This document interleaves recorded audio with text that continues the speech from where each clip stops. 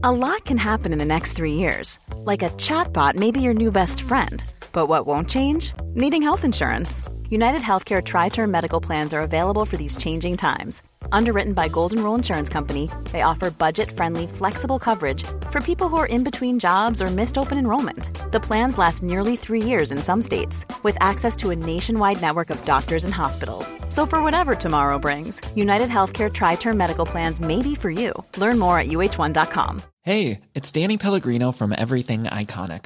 Ready to upgrade your style game without blowing your budget? Check out Quince. They've got all the good stuff, shirts and polos, activewear, and fine leather goods, all at 50 to 80% less than other high-end brands. And the best part? They're all about safe, ethical, and responsible manufacturing. Get that luxury vibe without the luxury price tag. Hit up quince.com/upgrade for free shipping and 365-day returns on your next order. That's quince.com/upgrade.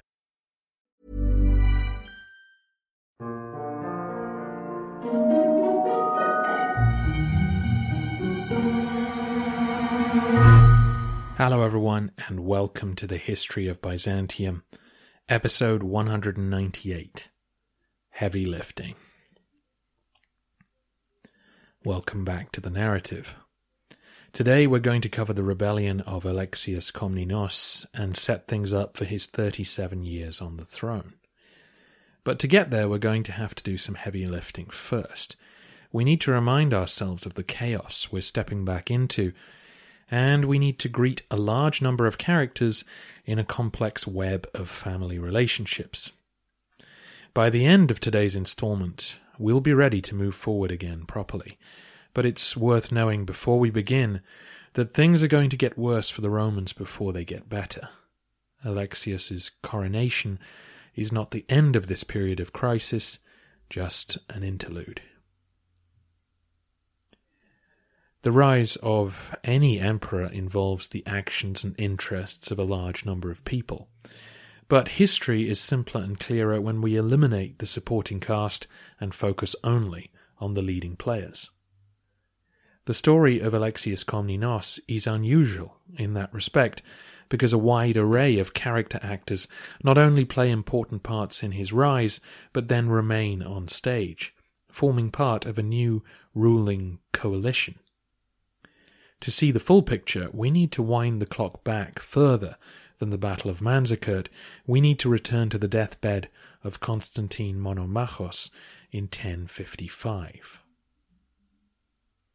Monomachos was the man in charge when the triple threat of Normans, Pechenegs and Turks first appeared on the scene, and as he lay dying he appointed a capable military governor to be his successor, which made sense since the empire was clearly going to have to fight on multiple fronts. He didn't get his way, though. A tug-of-war ensued between civilian and military factions until the general Isaac Komnenos captured the throne in 1057. Isaac tried to arrest the decline in Roman fortunes, but he fell ill and abdicated just 2 years later. Isaac was Alexius's uncle. Isaac's brother, John, was a fellow high-ranking general who had 8 children, many of whom we'll be getting to know. As you may recall, Isaac handed the throne over to his good friend and fellow general Constantine Ducas, who, I assume, he expected to continue his attempts to reboot the empire's military position. For reasons we don't quite understand, he didn't. His reign was oddly passive, as Turkish raids intensified across the Eastern Front. During Ducas's 8 years at the top, John Komnenos' gaggle of children remained a prominent part of court life. This was a slightly awkward arrangement. As you know, imperial regimes usually ditch those who were once in proximity to power. But given that Isaac had generously nominated Constantine for the throne, the Ducas family had to keep the Komnenos clan around as a sort of junior branch of the royal family. Constantine Ducas died in 1067 with Anatolia in real danger.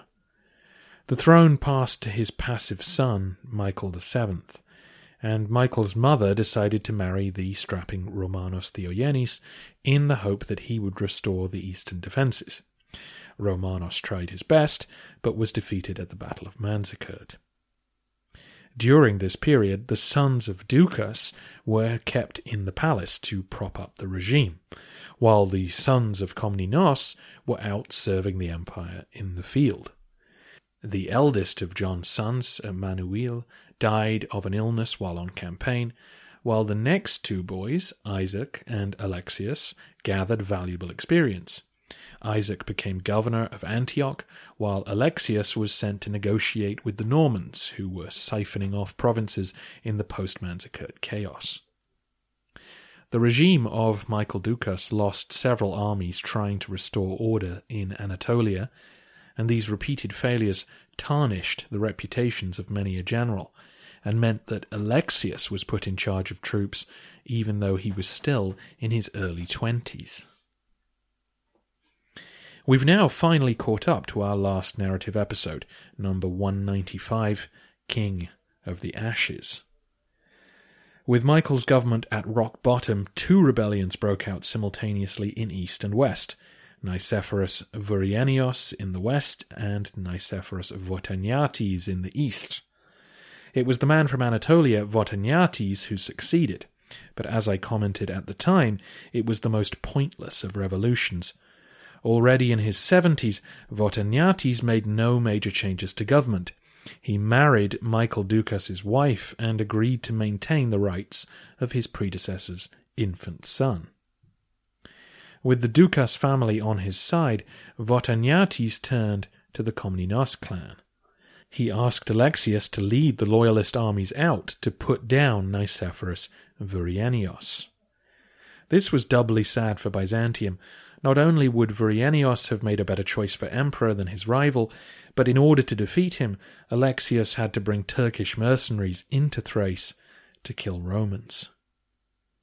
As you may remember, the ensuing battle would be written about by Vurianios' grandson and Alexius' daughter, who would, much later, be married to help heal the wounds that were inflicted that day. Since imperial legitimacy was non-existent at this point, Alexius' victory only brought forth two more contenders to the throne. Vurianios' lieutenant in the Balkans now declared himself emperor, and Alexius had to travel to Thessalonica to defeat him, while Alexius' brother-in-law, Nicephorus Melesinos, rose in revolt in Anatolia.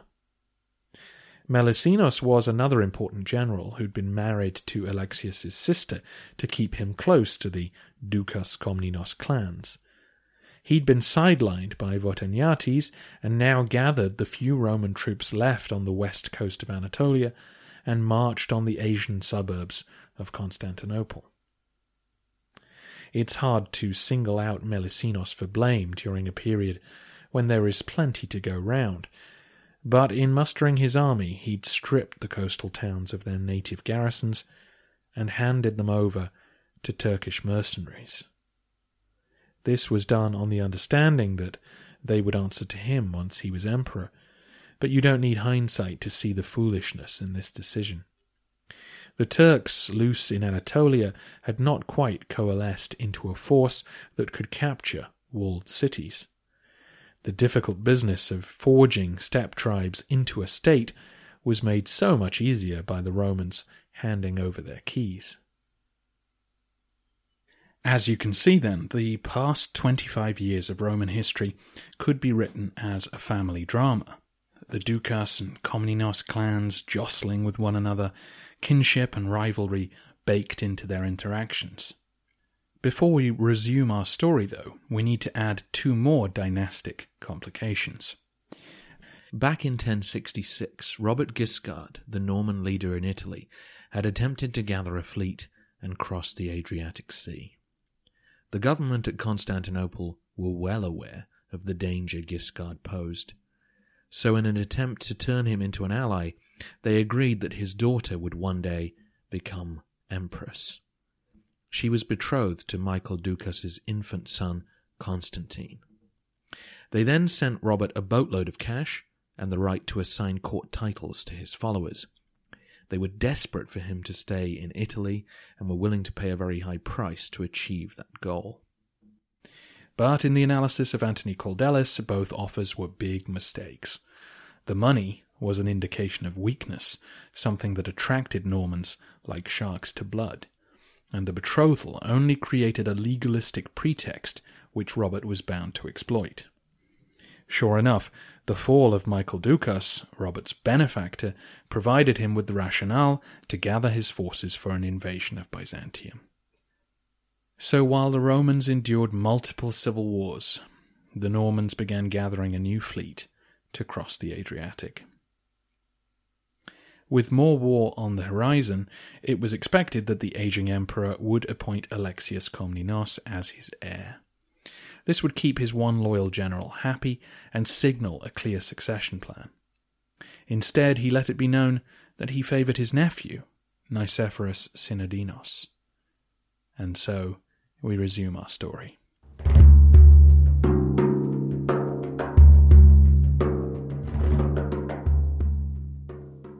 It was early in 1081 when this news became widely known. Not only did it tick off Alexius, but it threatened Votaniates' own wife. Maria was a Georgian princess and renowned beauty, who now stood as guardian for the interests of her 6-year-old son, Constantine Ducas. A desire to protect their position doubtless influenced her in agreeing to marry the septuagenarian Votaniates. There was no guarantee that her husband's nephew would safeguard her family, and so she turned to the Komnenos brothers. Isaac and Alexius were at the capital that spring, and according to the Alexiad, made common cause with Maria. Isaac was already married to Maria's cousin, so they may well have been on good terms. Quite what the relationship was between Alexius and Maria is more complicated. Our historian is, of course, Alexius's future daughter, Anna. And Anna says that Maria adopted Alexius. Quite how official this adoption was, we aren't sure, but she was essentially giving him the okay to overthrow her husband and become part of the ruling family. Anna does acknowledge that at the time there were rumours that the two were having, or about to have, an affair. Maria and Alexius were both in their 20s, whereas she was married to the 70-plus-year-old emperor, while Alexius was married to the now 14-year-old Irene Doukaina, daughter of Andronicus Ducas, the man who's accused of abandoning Romanos Theogenes on the field of Manzikert. Whatever was really going on, Alexius and Isaac soon left the capital and began gathering troops in Thrace. Anna claims that Votaniates' ministers were conspiring against them, and so they had to flee the city and reluctantly lead a revolution. Some modern historians disregard this entirely and assume that Alexius simply mustered troops for the forthcoming campaign against the Normans and then took his chance to seize the throne. It's worth saying that Isaac was the older brother by about 7 years, but it was at this point Alexius's army which was gathering down the road from Adrianople. As they hastened to the army camp, the brothers requested help from 2 notable allies. One was the Caesar, John Ducas, who was in retirement on his estates nearby. John was Constantine Ducas's brother, who had been very influential during his brother and nephew's reigns. He'd been a good friend of Michael Psellos, and he had plenty of money.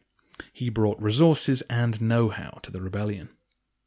The other ally they encountered was George Palaiologos.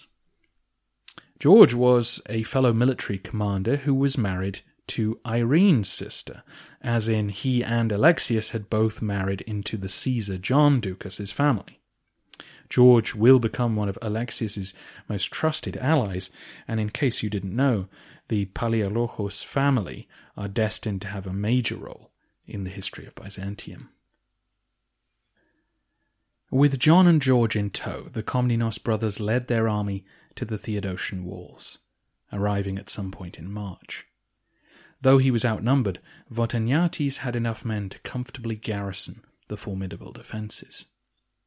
Soon, news came that Alexius's rival for power, Nicephorus Melesinos, was poised on the other side of the Bosphorus. Melesinos was conciliatory, though. He announced his willingness to negotiate with his brother-in-law. Alexius offered him the title of Caesar, but did not wait to hear his response. Instead, the old Caesar, John Ducas, rode up and down the walls to see if he could make contact with any pliable troops.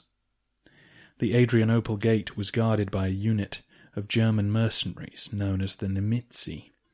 They indicated their interest in a bribe, took what was offered, and opened the gates on the 1st of April, Holy Thursday. Alexius's troops poured in and began looting the city. Anna essentially admits that her father's men raped, stole from churches, and stripped the rich of their wealth. She claims that they didn't kill anyone, though our other historian, the chronicler John Zonaras, says that, obviously, they did. Anna does mention that native Roman troops behaved just as badly as their barbarian colleagues. I won't make excuses for soldiers committing atrocities, but I suppose it's worth reminding you that the empire's coins had been debased repeatedly in the past decade alone, so these men had seen their pay slashed by a third or more in recent days, and doubtless many justified their actions based on the thought that they were owed the money that they were taking from the homes of the elite. We would expect to hear at this point that Alexius raced to the palace to secure the throne, but Anna implies that the looting soldiers were out of control, and that her father and uncle found their path blocked around the Forum of Constantine by the ever-loyal Varangian Guard. This suggests that Alexius's army was quite small, just a few thousand men probably. Otherwise the looting of the city would have been remembered in even stronger terms, and Alexius would have made it to the palace that day. Up in the palace, Votaniates was wondering whether he should allow Nicephorus Melesinos to land his men in the city and take Alexius's looting soldiers by surprise. I can't tell if that was ever likely to happen, but it would have been an astonishing climax to the collapse of Roman power to see civil war consume the very streets of Constantinople itself. Instead, George Palaiologos rushed to the harbour and took charge of the home fleet, rousing the sailors to acclaim Alexius as emperor and cut off any attempt to make contact with Melesinos.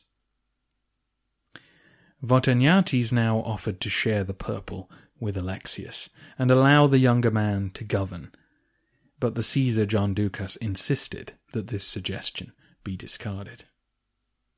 According to Anna, it took 3 more days for the negotiations to conclude peacefully. The patriarch Cosmas persuaded the emperor to finally leave the palace and enter a monastery. Then the archbishop returned to the Hagia Sophia, and on the 4th of April, 1081, crowned Alexius Komnenos, emperor of the Romans.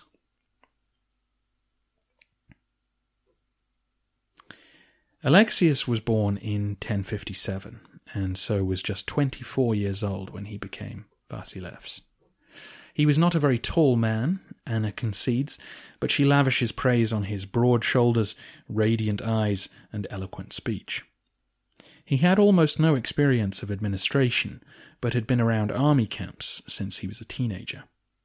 He was 14 when Romanus was defeated at Manzikert, and he'd been fighting a running battle against the empire's decline ever since. He must have had a pretty good idea of what he was up against, but allow me to lay it out for you in case you've forgotten. Almost the whole of Anatolia would soon be out of Roman hands, and with it went at least half of the empire's revenue. Tribes of Pechenegs still lived north of the Haemus Mountains, now in alliance with the cities along the Danube who'd thrown off imperial control. And Robert Guiscard, an extremely tough and experienced military commander, was about to assault the city of Dyrrhachium, as a prelude to invading the Balkan provinces. If he succeeded, it could easily provoke a Balkan-wide uprising amongst the Serbians and Bulgarians whose allegiance to Byzantium depended on Roman strength. That strength was ebbing away. The armies were shattered by 2 decades of constant war and civil war. Every time an experienced Roman died, he had to be replaced either by a raw recruit or a barbarian mercenary. Often the best mercenaries available were either Normans or Turks. At the capital, the honours system that bound the elites to the emperor was bankrupt. The Byzantine gold coin, the nomisma, was about to be debased down to just 10% gold content in order to meet Alexius's expenses. And although we know that Alexius will rule for the next 4 decades, no one else knew that. Alexius was just the latest man to try and seize the throne amidst the chaos. Why him and not me? More attempts are on their way. There's no doubt that this was the greatest crisis facing the empire since the Arab siege of 717. And perhaps Heraclius's position a century earlier is an even better comparison point. Both Heraclius and Alexius took charge of empires that had undergone very shocking and very swift collapses. Was Alexius up to the Herculean, or should I say Heraclean, challenge that lay ahead? What followed Alexius's coronation was a sort of protracted negotiation between the Komnenos and Doukas clans. They all moved into the palace together, but notably Alexius allowed the Empress Maria to stay in her apartments, while his wife, who he'd probably never lived with, remained in a more distant part of the complex. This is where the rumours really kicked in about Alexius and Maria.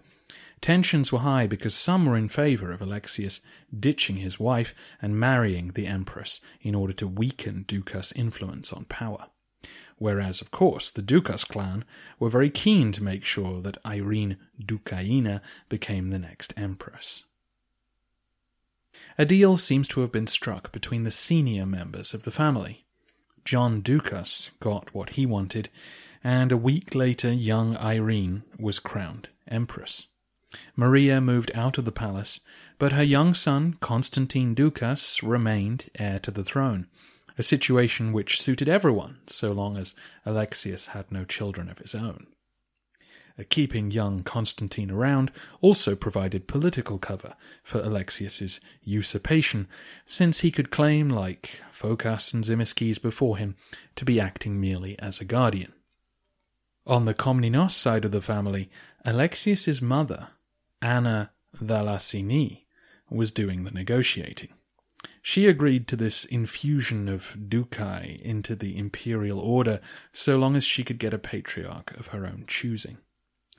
John Doukas was an old friend of Archbishop Cosmas and persuaded him to step down soon after this in favour of a monk who happened to be a client of Anna's. Before he went, though, the patriarch insisted that the imperial family do very public penance for the crimes committed by Alexius's troops during the coup. The Vasilevs allegedly wore sackcloth under his purple robes and slept on the ground for 40 days. With Alexius's personal arrangements in order, negotiations switched to the wider family. You might be surprised to hear that Alexius honoured his offer to Nicephorus Melissenus, the rebel from across the Bosphorus. Not only did Alexius appoint him Caesar, but he also sent him to govern Thessalonica and encouraged him to keep the local tax revenues to himself. This should strike you as a very surprising decision. It had been imperial practice forever to exile, blind, tonsure, castrate, or kill those who claimed to be emperor, regardless of their family connection to you. Alexius not only ignored this time-honoured tradition, but he invested his brother-in-law with everything a rival would need to stir up trouble again. He was giving him a provocative title, troops to command, and a power base from which to launch a coup.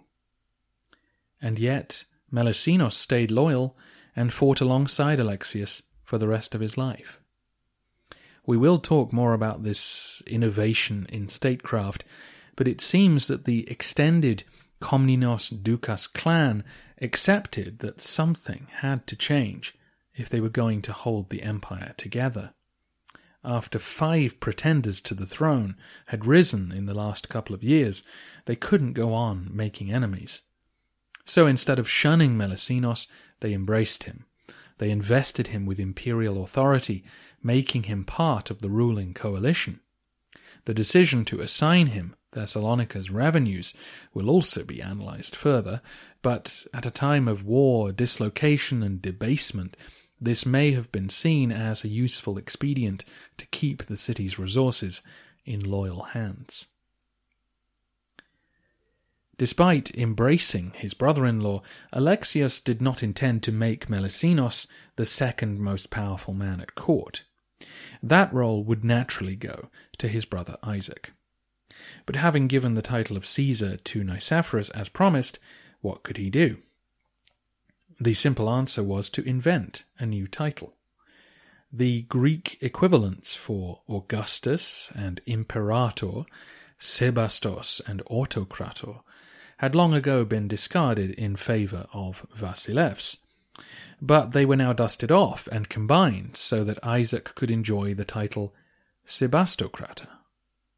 He and the Caesar would both be allowed to wear crowns at public festivals.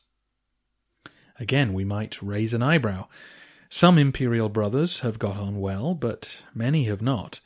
We only need to go back to Basil II to see an example of one brother keeping the other as far away from power as possible. Here, though, I think we are really seeing a family making decisions together. What the empire needed most was a military leader, an emperor out in the field to keep the armies loyal and focused. So Alexius, in a sense, had to become the Vasilevs. But he didn't have to do everything. Isaac could function as the emperor at home, while Alexius was away. Isaac was, after all, older and much more experienced with administration, having already served as dukes of Antioch. So Isaac would stay behind and be in charge of things at the capital. Instead of fearing or snubbing him, it was decided to create a new title, the August Imperator, almost a vice-emperor. Power could be shared between the two brothers, while resentment would hopefully be minimized. New titles were also found for Alexius's younger brothers, Adrianos and Nicephorus, who were also given practical jobs in the administration. Finally, Alexius's mother stepped out of the shadows, revealing that she'd been the one banging heads together all this time. When the emperor finally left the city to go and fight the Normans, an imperial edict announced that in his absence, his mother's decisions were to be treated as his own. This extraordinary proclamation gave her full imperial authority, even above Isaac. Anna Thalasini was clearly a formidable woman. The Thalasinos family were another of the Anatolian magnate clans, and they had prepared their daughter well for a life in politics.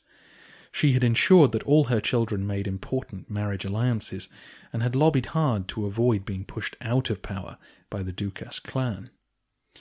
Now that her son had triumphed, it was to her that he turned.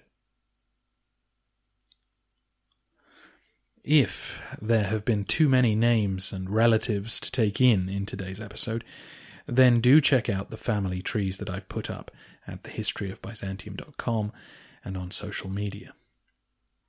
I will, of course, remind you of who is married to who as we go forward. Next time, Alexius marches to Dyrrhachium to tangle with Robert Guiscard. It will be a bitter and bloody war that will drain the Byzantines of the last few native troops at their disposal. But for now at least, the old truism holds firm. The Romans may lose the battle, but they always win the war.